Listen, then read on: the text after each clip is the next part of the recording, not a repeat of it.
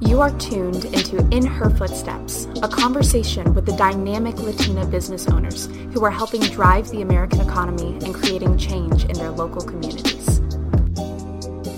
Hi, my name is Susan Farhang. I'm the Director of Marketing at the U.S. Hispanic Chamber of Commerce, and I'm here with Victoria Flores, the CEO and co-founder of Luxe Beauty Club Hair Extensions. Hi, how are you? Good. How are you doing? Thanks for joining us. Thank you.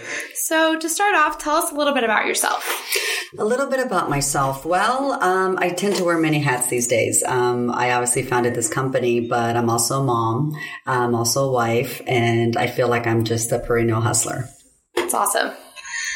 So what is your business? Tell me a little bit about. Our business is a couple of things, actually. Not only does it make women feel beautiful and we give them their confidence back and transform them, but in a nutshell, we're hair extensions and maintenance around the hair extensions. And when did you start the business, and why did you decide to start the business? That's a great question. I've been in the business since 2012, and that was kind of as a side hustle, just selling hair extensions to stylists, salons, our friends, and really selfishly buying them for ourselves so we wouldn't have to pay full price at the salon. So the idea really occurred to us because we were tired of spending thousands of dollars at the salon, and my co-founder and I were two single girls in the city, and it was either pay your rent, eat, or get your hair did. So clearly we were getting our hair did. That is a top priority. Absolutely. We were very skinny those days, back in those days.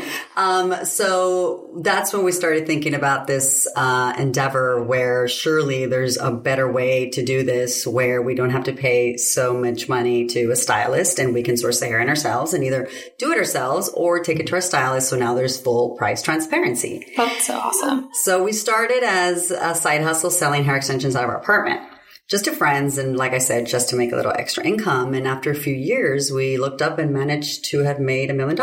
That's amazing. Not even trying. That's amazing. So we thought, okay, we're onto something. Women obviously want the product and are drawn to this. But on the flip side, we also felt that we were still part of the problem because we were selling to salons and stylists, which then would multiply the product and keep it artificially high to the consumer. So then that's when we thought, light bulb, se me encendió el foco, that we need to do direct to consumer. As a side note, I've used extensions, so I think that's such a great thing, you know? Well, 1 in 3 women wear some sort of hair extensions in the past. I'm one of the 3. Exactly. And I'm 2, so that's 2 out of 3 in this room. So 3 out of 3. You have more than me? No, I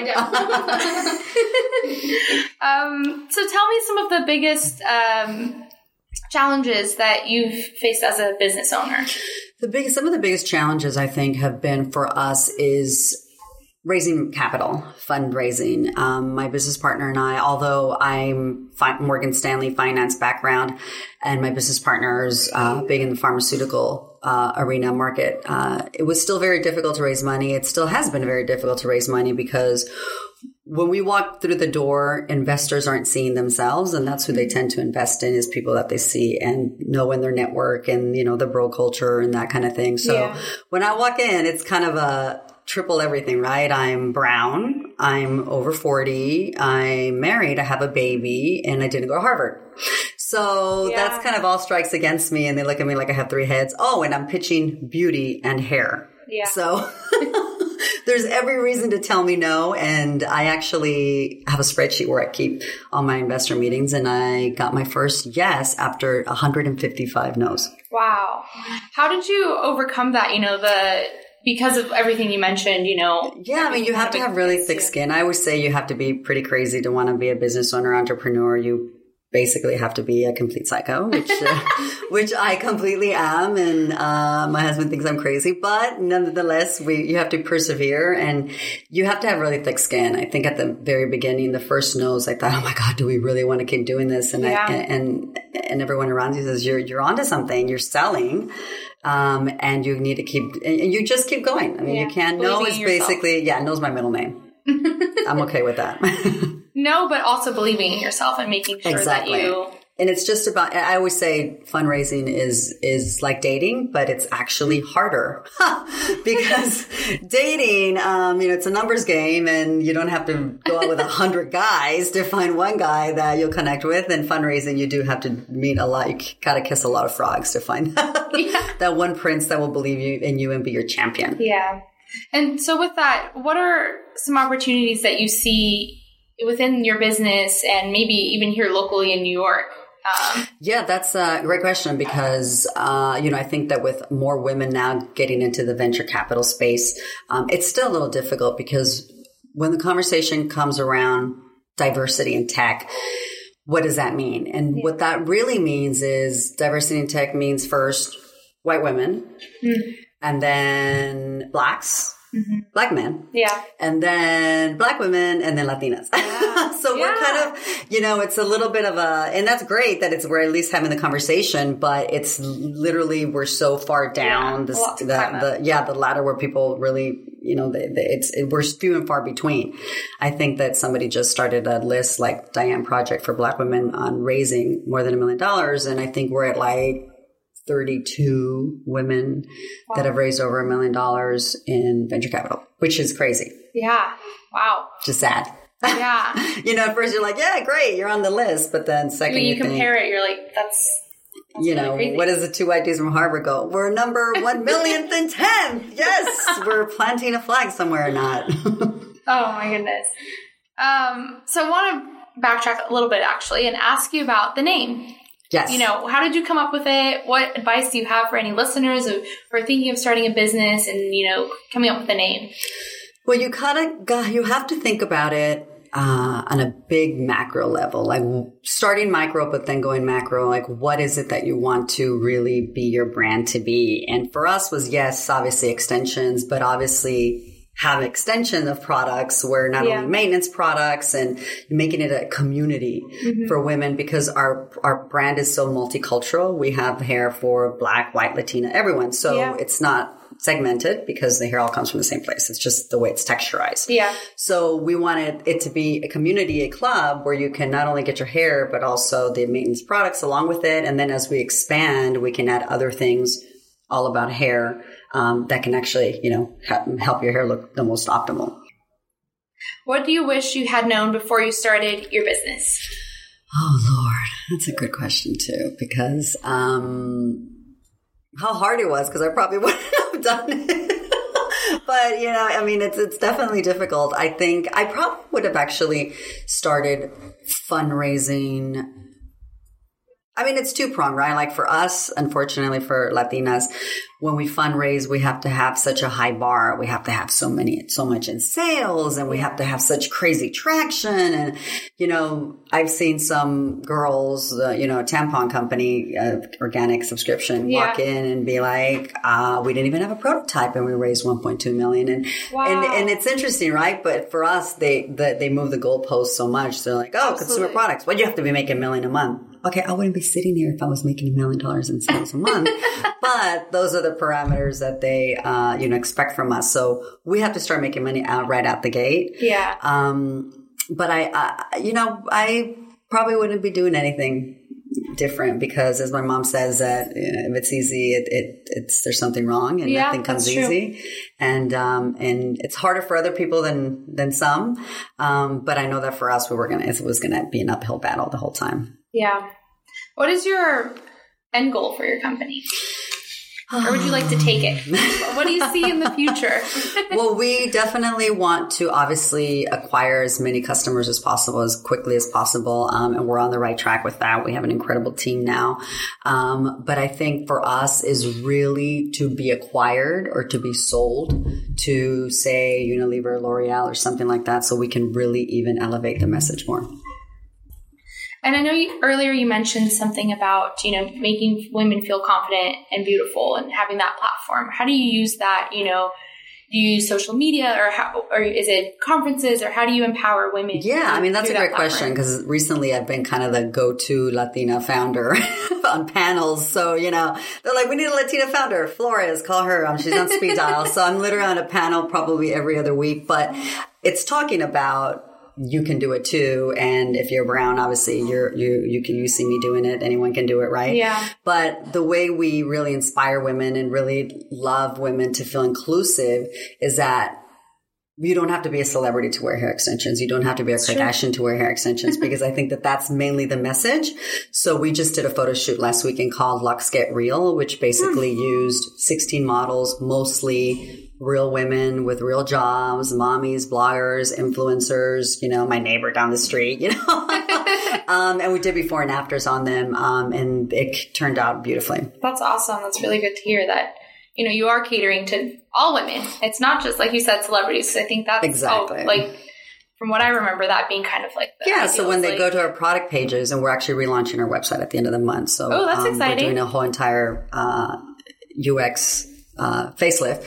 But when they see themselves on a product page, the woman, obviously she looks beautiful, but she also, you will identify with her because she's also could be somebody that and could be your friend. So tell me a little bit about, you said you're relaunching the website. Correct. What's that process been like? Yeah. I mean, before we had funding, we obviously did it ourselves and on a typical platform that everybody uses for big commerce. But again, once you have money, you can bring in experts and the digital team and really understand conversion process on like when they come on your site, on why they drop off here and why do they go through this. And so really learn the analytics. So based on that, we're creating an entire new user experience, which is a hair quiz. For example, for women that don't know what hair extensions to buy, you can just click on a quiz. Do you want it for every day, occasion, whatever? And then it spits out your type of hair extensions with your color and that kind of thing. And also maintenance products that go along with it.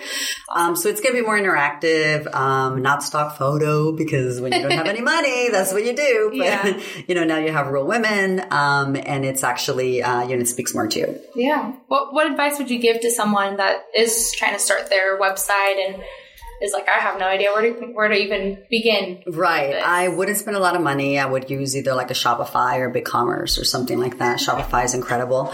And really just start testing it, even as crappy as a product you have, an MVP, which is a minimum viable product. Definitely start selling it, testing it. People will know that it's, maybe do pre-orders. We have a new product that we're launching that ships mid-June. It's patented new magnetic hair extensions, kind of like the eyelash extensions, but magnet. Oh, basically just clicks. Exactly. So we have a patent on it. No one's done that. So we started doing pre-orders and they're flowing in. So I would say test products, test them on your friends. And when you actually start selling to people you don't know, that's a good thing, as opposed to your tia, your tío, and they're trying to give you $19.99 because they feel bad for you. But when it's actually your, people you don't know buying your product, then you're onto something. That's incredible. I'm going to try those out. Oh, they're going to be great. So Hispanics start a small business at a rate of 3 to 1 when compared to the national market. Latinas, though, they start a business at a rate 5 to 1. What do you think accounts for that entrepreneurial spirit among Hispanic women? Yeah, right? I mean, it's really incredible when I hear that all the time, that number. I think it has a lot to do that we're fearless and not just chingonas, but we're fearless and we really just we get it done. I mean, good Lord, we've seen our mamas get it done. We've seen our whole familia get it done. It happens, right? Like they're going to get food on the table no matter what. So I think it's more just we are tired of just answering to somebody else and kind of want to just be part of the conversation and elevate our peers and elevate younger girls as well. You want to help everyone around you, I think. One more question because I'm thinking about the product you're going to be launching. Yes. What has that process been like, developing the new product and the brainstorming and everything that has to go into it? Yeah, I mean, that's a really good question because it's, my business partner is the creative and I'm more the finance side. So she literally comes weekly with a new idea to me. And I always shoot her down because I'm like, no, let's focus on this. No, that's not going to work. That's not going to work. So when we were sourcing different things to put in our boxes, and she had ordered the magnetic eyelash extensions from the eyelashes from China or whatever. Yeah. And she calls me, she goes, Tori, because she's from Alabama. Tori, what do you think about magnet hair? And I thought, wow, okay. Don't they fall out? It's magnets. They're heavy. She goes, well, I don't know. We need to try it. So, okay. So we literally ordered 1,000 different magnets and we put it on our tape and hair extensions and sticky and super glue. And I don't know what the hell went through it, but, then finally she calls me one morning and said, I went to the gym. I worked out. I flipped my hair around to Britney Spears. I even showered in them.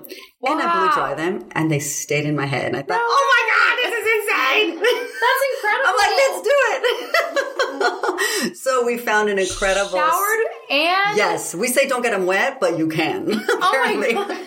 No, it's a revolutionary, crazy product. So that is so awesome. So we started the patent process because I thought, let's not put it onto the world until we actually filed a patent for it, because as we know, people are going to steal it. But at least you have a date that you've actually filed it, and then later in a year when it comes down, a design patent, you can actually go back and get residuals from those people. But so we filed a patent, and then with that, within weeks, we had a manufacturer in India, New Delhi, that thought, yeah, this is great. I even thought about it, but I thought it would fall out. Like, they don't. You couldn't believe it. So we send in the magnets. We have the hair being made currently, and we'll probably end up getting the first batch at the end of the month. And he's been testing them, and it's great. And people are buying them, pre-order just with their videos and before and afters. So, awesome. But for us to move quickly with that product, only because we knew that, the simplest things really are the ones that make your life easiest. And that's when we knew we had a winner. Yeah, that's really incredible. What is the best advice you've received and followed? The best advice I've received, this is early on in the process. He said, you should always have your logistics warehouse next, where you can hop in the car and go to your logistics warehouse and see what's going on if there's any issues. I said, no, but we were in Hong Kong at the moment. They want to ship it from here and it's going to be just as cheap. And he's going, no. I thought, but they said it was. And this is how green we were. And it ended up being a total disaster. So I wish I'd listened to him for sure. I've made a lot of mistakes. We all have, I think, building a business. But I think I probably should have maybe started fundraising without bootstrapping, which I think is crazy to me, but that's how some people do it. And then, but for me, I had to have skin in the game. But it's, there's a lot of lessons to be learned. Yeah. But I do listen to people that have been there, that have, experienced it. So it comes from everywhere, right? All kinds of advice. But you can't always listen to everything. That's true. Everyone has an opinion. Yeah, that's true. Everyone has an opinion. And so what advice do you have for our listeners that are, maybe thinking about starting a business or on the flip side, trying to grow their business? Yeah, I think that scaling is the biggest challenge for a lot of people, right? Like, I'm selling, a couple $100,000 a year, maybe $1 million. How do I really get traction and really, really blow this business up? Not every business needs to be sold or bought by a big other company. Yeah. Some people are fine making a couple $1 million a year, and that's great. Who wouldn't be? Yeah. But I think that you have to kind of really look at your market size, and before you kill yourself in trying to capture that market, see if it's there. Yeah. But also I would not listen to everyone.